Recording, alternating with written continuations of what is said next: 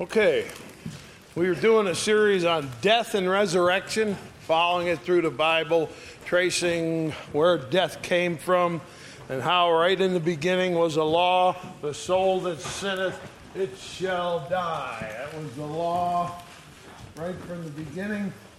And so death came into the human race.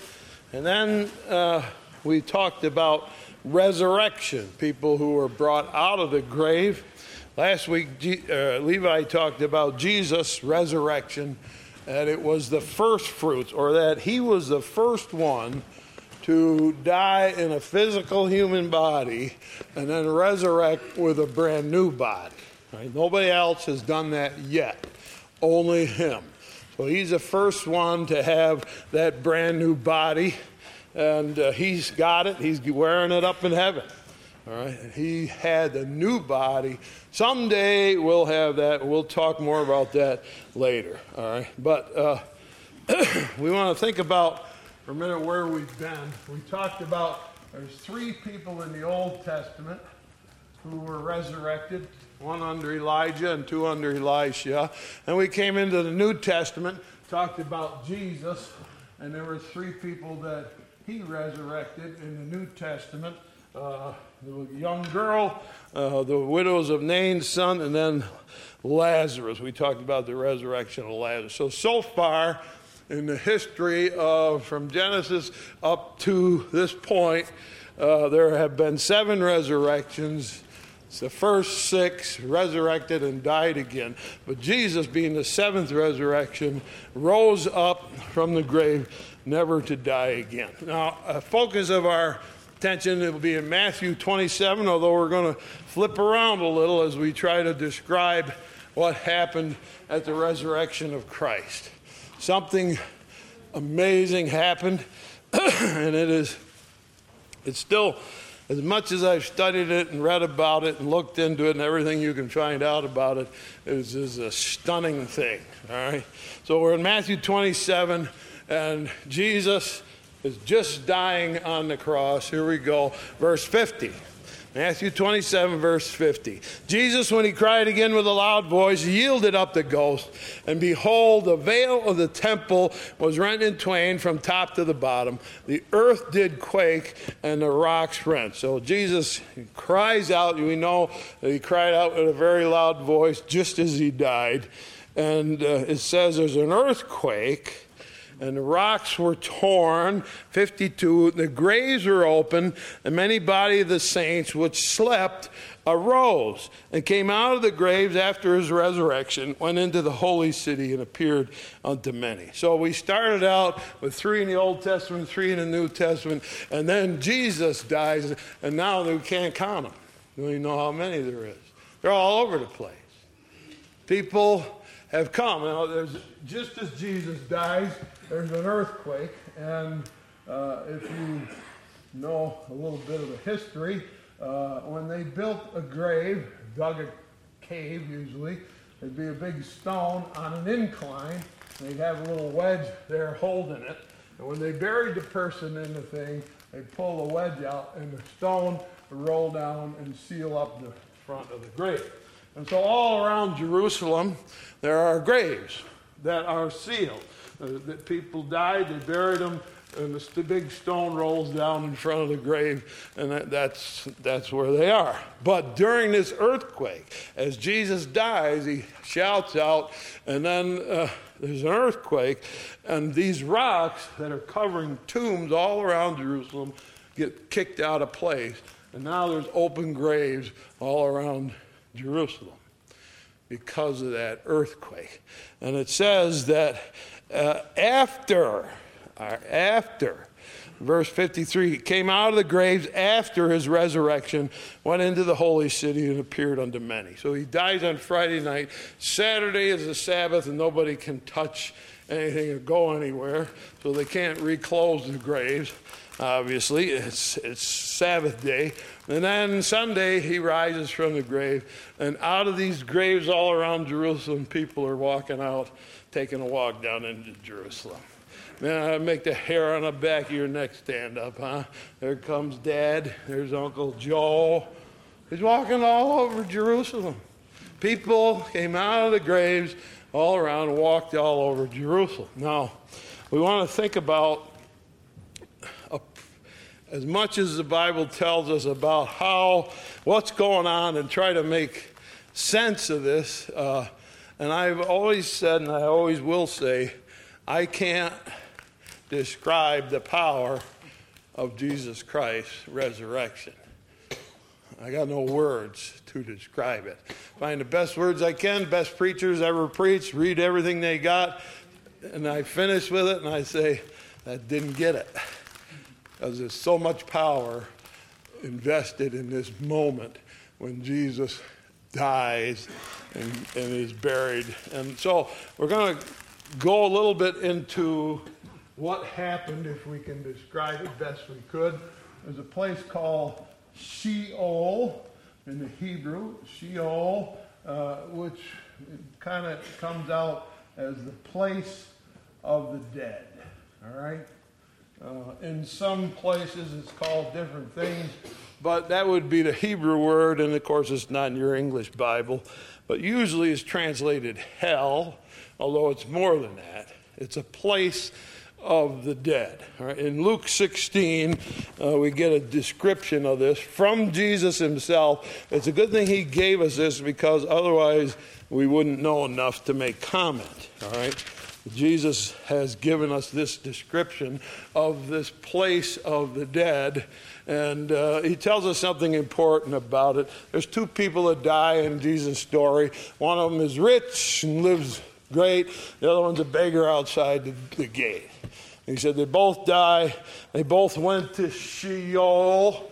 All right, and Lazarus is going to be rewarded there, and the rich man wasn't interested in God, and so something different happens to him. So we look at verse 22. Came to pass that the beggar died, was carried to the angels into Abraham's bosom. The rich man also died and was buried, and in hell he lifted up his eyes, being in torment, seeth Abraham afar off and Lazarus in his bosom. And he cried and said, Father Abraham, have mercy on me. Send Lazarus, he may dip the tip of his finger in water, cool my tongue, for I am tormented in the flame. Abraham, son, you remember in thy lifetime thou receivest good things, likewise Lazarus evil thing. Now he is comforted, and thou art tormented. And beside all this, and here's the important point, between us and you is a great gulf fixed. So that they which would pass from hence to you, neither can they pass to us that would come from hence. And so he describes this place of the dead called Sheol as what we call a dimension of existence. It's another dimension of existence. We live in this dimension, which is a time and space continuum. The dimension that we exist in, we're stuck here, bounded by time and bounded by space. I can't walk through that wall. I tried. It doesn't work. All right? You can't do it. All right? And so we're bounded by space, and I'd like to go back in time, but I can't. I'm tied here by time and where I am. And so that's our dimension. This is another dimension of existence, and in it is a division, divided into two places. One is typically called hell, and the other one is typically called paradise. So if you died believing in Jesus, you went to paradise, where the poor man, beggar, went. If you didn't believe in God, rejected God, then you went to the other side. And Abraham tells us you can't go back and forth. That dimension, the place of the dead, is divided into two parts, and so you can't go back and forth. Now, there's something important about this hell and paradise thing. Ephesians chapter 4. And these are the main passages that describe the resurrection of Christ. Hebrews chapter 4. I'm sorry, Ephesians, yes. Thank you. I'm reading ahead in my notes. Ephesians chapter 4. And we look at verse 8, talking about the death of Christ and what happened when he died, all right? Verse 8, therefore he saith, when he ascended up on high, He went up. Jesus went up. He led captivity captive and gave gifts unto men. So we're going to put it down. Captivity was captive. Interesting use of a phrase. He led captivity captive, gave gifts unto men. Verse 9.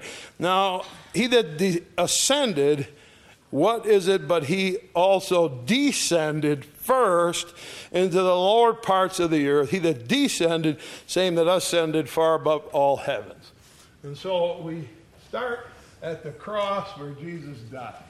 And he dies, and he goes to this dimension. He's going to descend down into Sheol. Everybody who dies up to this point goes down to Sheol. So in hell, the entire population of the earth, whoever rejected him, are there, starting with probably Cain and everybody up then. And in paradise are the people who believed, people like King David and Elisha and Isaiah and so forth, the Old Testament people that we know. And they're gathered in paradise. And it says Jesus descends down into that place. He goes to that dimension of existence. Now, when he arrives there, it's entirely different than anything that ever has happened before. Because the law and the reason this exists, this place of the dead, is the soul that sinneth, it shall die. Okay? So, Jesus comes to earth, takes a physical human body, dies in that form on a cross as a physical human body, and like everybody else that died, he goes into paradise. And when he gets there, he says, the law is the soul that sinneth, it shall die. I never sinned. I didn't sin. Now, everybody that left the world up till that time went into that dimension of existence. He gets there and he says, the law doesn't apply. I can break all the law because I didn't sin.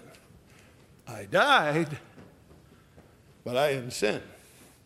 So as I arrive here in Sheol, sorry, you don't have the power to keep me there. Now, just like you and I are stuck in this dimension until we die, we leave this dimension, those people were stuck in that dimension. They couldn't get out of there. No way they could go. Occasionally, once in a while, somebody came in and out. Who? Jesus called them out. Remember Lazarus? Lazarus come forth. He came from paradise and went back. So Jesus can do whatever he wants. But Jesus now dies, goes in there where they're bound by that law, the soul that sinneth it shall die. But on the way down, after the cross, he dies on the cross, there's another dimension of existence. We call it the air because we don't know what else to call it. There's a dimension of existence that's around us, and we can't see it. And so the Bible calls it, because we don't know what to call it, the air.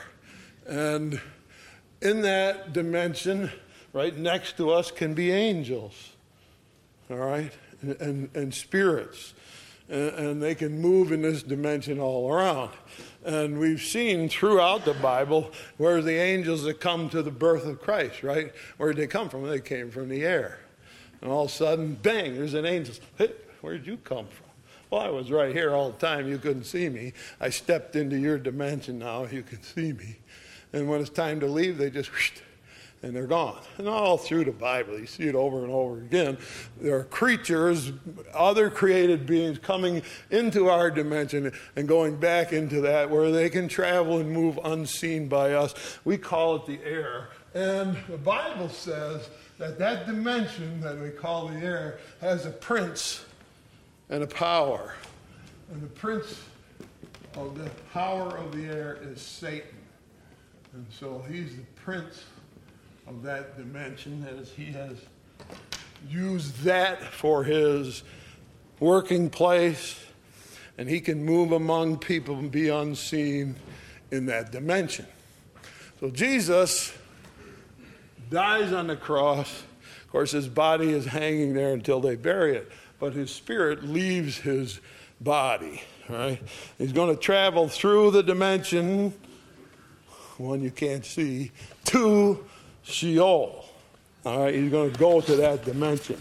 But as he's traveling, in the Colossians chapter 2, a couple pages over, Galatians, Ephesians, Philippians, Colossians, tells us something about when Jesus died. And I think when we die, it's likely that we slip into that dimension there that we talk about and travel through it. And we get accounts sometimes from people who have died. I'm always very careful about those. But some of them I do believe, and they say, and I was traveling through a tunnel and I was moving and I saw off in the distance a light. And that's a pretty common record of what happens.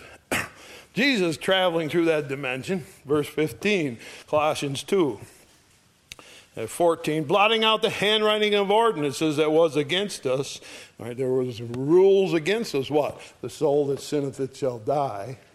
He said, I'll take care of that. What was contrary to us, took it out of the way, nailing it to his cross, having spoiled principalities and powers, he made a show of them openly, triumphing over them in it. So as he passes through that dimension on his way, there are powers there, evil powers. And it says he spoiled them, he destroyed them, in other words, triumphed over them, and just smashed them to pieces. And he says he made a show of it openly. And that phrase in the original is to hang it on like on a fence post. So if I shoot that woodchuck, I hang it on the fence post. Say, there, I took care of you, buddy. And the whole world can see you're dead. I fixed you good. Well, Jesus did that to the powers of darkness as he comes off his cross. And so he's moving through the dimensions there, going down into Sheol, the place of the dead. Right? And he gets down into Sheol. And all of a sudden, there's people who are resurrected in Jerusalem. They're coming out of the graves that have been knocked open by the earthquake, and they're all over the place. So that's after the resurrection. Now, before the resurrection, Jesus descends down to this place called Sheol. And in 1 Peter 3, if you don't want to turn there, I'll read it for you, but you can. 1 Peter 3, verse 18, it says, Christ also hath once suffered for sins, the just for the unjust, that he might bring us to God, being put to death in the flesh, dying on the cross, but quickened by the Spirit, by which also he went and preached to the spirits in prison. And so he comes down here into this dimension of existence. He says, you can't keep me here because your law is you have to die and we're going to keep you here. So you can't keep me here. I didn't do any sin. That law has no effect on me. So I can do what I want. And so what he's going to do, first of all, he's going to talk to the people on this side and that side. And he says he preached to the spirits there. And he told them, what would he tell them? You have been righteously judged. What you did was reject God, and you're here because of your own choice, and you're going to stay here. And he shut the door and left them there. They're still there. To this day, they are still there. Right? He shut the door and left them there. It says he preached to the people on that side. To the people on this side, he said, hey, I can come and go as I want. You want to go with me? It's great, isn't it? You want to go with me? yeah, we've been stuck here for a long time. It's not a bad place, certainly, but we've been stuck here. He said, well, I can take you with me. And so it says he led captivity, or that is the people who were in paradise, captive there. They can't leave that dimension. He said he took captivity captive. And he says, come on, you're going with me. Let's go. I'm going to empty this place out, and we're going to take you to someplace better. All right, we're going to take you to someplace better. And so what we believe is that he emptied out paradise, and all those people who were waiting. What were they waiting for anyway? Well, all of their sins were covered by the blood of a goat or a sheep, or a bull or whatever, even a dove. All right?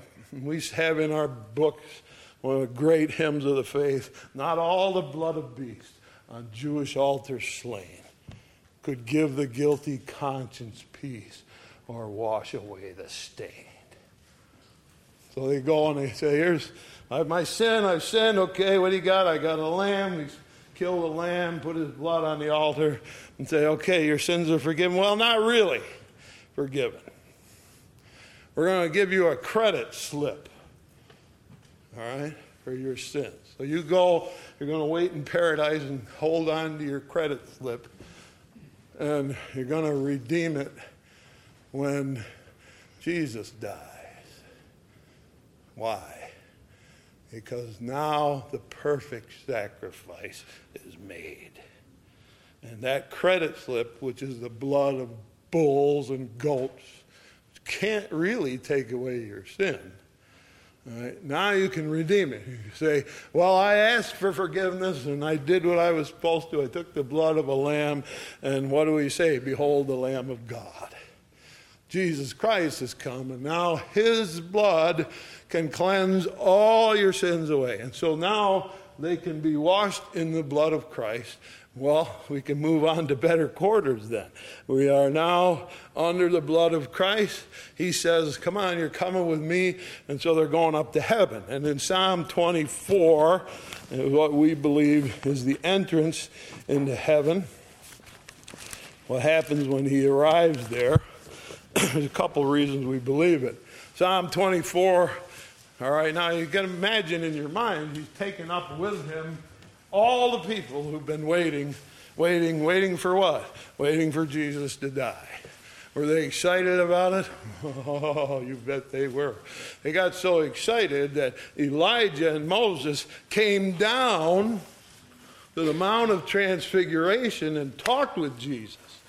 And what did they talk about? They said, we talk about his death soon to be accomplished in Jerusalem. So they come down, and Moses and Elijah, oh man, it's close and we can't wait. We're just dying for this to happen. We can't wait for you to come and redeem us by the blood of a precious lamb. We're waiting and waiting for all these centuries, and it's finally come, and we're all excited. And so here they go up. The whole crowd goes up in verse 7, Psalm 24. Lift up your heads, O ye gates, and be lift up, ye everlasting doors, and the King of glory shall come in. Now there's angels who guard that dimension, and they say, who is this King of glory? Well, he's the Lord strong and mighty, and the Lord mighty in battle. What's the battle? Well, the battle is what he went through the air. And he destroyed the forces of evil. It says single-handedly, he hung them up to dry. All right, so he's come to heaven now with this crowd that he's brought with him. Again, they say, lift up your heads, O ye gates, and even lift them up, ye everlasting doors, and the King of glory shall come in. Who is this King of glory? It's the Lord of hosts. He is the King of glory. And so, he goes from one dimension, earth, through the dimension of the air, into the dimension called Sheol, paradise, and hell. And now he moves them up to the highest dimension, heaven. And, he has moved through 4 dimensions and has taken them up there. Now, the interesting thing about our text over in Matthew 27, it says, the graves are open, and many bodies of the saints which slept arose, came out of the grave after his resurrection, and went into the holy city. This is different than anything we have seen so far. We saw the young boy of Elijah and Elisha resurrected. And they will come back to life, and they will live, and then they'll die, right? In the same way with the three that Jesus resurrected. He resurrected the little girl and the boy in the funeral and Lazarus. He has resurrected those three, brought them back to earth. They too will eventually die, and their lives will be over. Now in Jerusalem, when Jesus resurrects from the grave, comes back into his body that's inside the tomb, fills it up, and changes it into a body like you never saw before. He can walk through walls. And he does it over and over after the resurrection. Comes walking through the walls, and all of a sudden there he is right there because he's able to move through the air. Right? Remember, they're at the road to Emmaus. They're walking along and they sit down to eat supper. And all of a sudden, he gives a blessing. And they say, oh, I think we recognize that voice. I think, personally, what I think is that he exposed his hands. Because it says he still bears a wound in his hand. I think he exposed his hands to break the bread. And they say, oh, he's got nail hands. And then all of a sudden, what? Zoom, he's gone. Disappeared right out of their kitchen. Don't you want to do that? I want to do that. We're going to be able to do that, and I'm going to do that as much as I can when I get there. I'm going to go eat lunch with you, and then I'm going to disappear. This is like anything you want to do that? I want to do that. And we're going to get the chance to do that. Anyway, where was I? There's people all over Jerusalem that are walking around that came out of the tombs. And it's stunning. And you ask yourself this, did they stay until they died? No. So we see something brand new here we haven't seen before. Now, all the resurrections, the 6 of them leading up to Christ, they brought back and then lived and then finally died again. Jesus rise never to die again. Now these people are walking around Jerusalem. They're all over Jerusalem. People are recognizing them. That's important. They're recognizing these people that we know. He's dead. No, he's not. He's right there. He's just walking by the door. And we see him all over Jerusalem. And then they're gone. They're all gone. Where did they go? Where did they go? They didn't die. They just disappeared. The only way that I can think to describe it is because they just disappeared. Because they just disappeared. What was going on? Well, Jesus rose from the dead, and he says, come on, you guys, you don't have to stay here. You're coming with me. You know, everybody's excited. You can't imagine how excited they were. They're going with you. Where are we going? Up to heaven. You know, you haven't yet had the qualification to get there because you had to have the blood of Christ. But now you got it. And your credit slips can be cashed in, and you're coming with me. Let's go. And so up they go, and they ask a question, I think, the only way I can describe it in my own little feeble-minded way. They ask a question, hey, can we stop on the way? We'd like to go to our own hometown and stop over. You think you'd mind if we do that? And Jesus said, I think that's a great idea. Why? Because I want the people of Jerusalem to know when they crucified the Lord of glory, they weren't messing around with just anybody. I want them to know. I'm not going to go, well, he is going to go back there too. He's going to show up with certain people. You see, if it was me, I'd say, Jesus, the first place I'd go is Pontius Pilate, walk on the door and say, remember me? But that's not Jesus. He doesn't have that in his nature, that vindictiveness that I seem to be full of. He's got something else. And he won't go to Pilate, and he won't go to Herod. He's not going there. But he says, you guys just wander around, enjoy Jerusalem for a minute. And so they do. They come out of those graves somehow, and they're walking around Jerusalem, and everybody's seeing them, and you can't imagine the minds that were changed because of that. How come Dad, who we buried 3 months ago, is right there? The only thing we know that happened is they crucified Jesus of Nazareth. And I don't know what became of all that, but there's Dad. And there's Uncle whoever and Aunt so-and-so and cousin. And they're walking around Jerusalem, and they don't know what to do with it. Of course, then they disappear. Why? Because Jesus said, okay, we had our fun. We stopped for a stop over in the old town. Let's go up. Yeah, let's go up. And they all go up together to heaven, and they're there till this day. All right? And so I think that Jesus said, why not? Because it's proof that the resurrection is so powerful. Well, get this. The resurrection is so powerful that it changed dimensions of existence that had existed for, as far as we know, for eons and eons of time. This dimension here is permanently changed, half abandoned. This part is abandoned, all right? This dimension, which was full of the powers of darkness, gotten their ears nailed back. So that dimension's changed. He has taken these people up to heaven, and heaven for the first time received humans. The first time. Jesus led them in. And so all of a sudden heaven's running around with all these redeemed saints. And the Bible describes it as there's redeemed saints and an innumerable company of angels up there. Can you imagine the angels, what they did when all of a sudden the place is full of humans? And they look and they say, man, you're lucky. You got redeemed by our Savior. He redeemed you. You don't know how good you got it.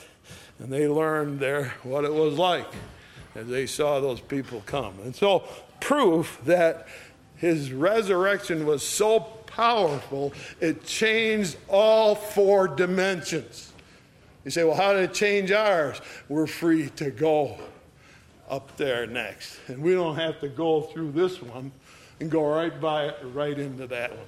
So this dimension has changed. Every dimension of existence was changed, some of them shattered by the power of the resurrection of Jesus Christ. Living proof. There's people walking all over Jerusalem who were dead, disappeared. Where'd they go? They're happy now. They're happy now. Somebody came up to me and said, when my father died, this is so tragic. I said, no, it's not. It's the happiest moment of his life. It's wonderful where he's gone. He's having the time of his life, and he don't want to come back, and I wouldn't ask him. All right? So power of the resurrection went through the entire creation of God, and not just this creation, but that dimension and that dimension and that dimension. He's not done yet. All right?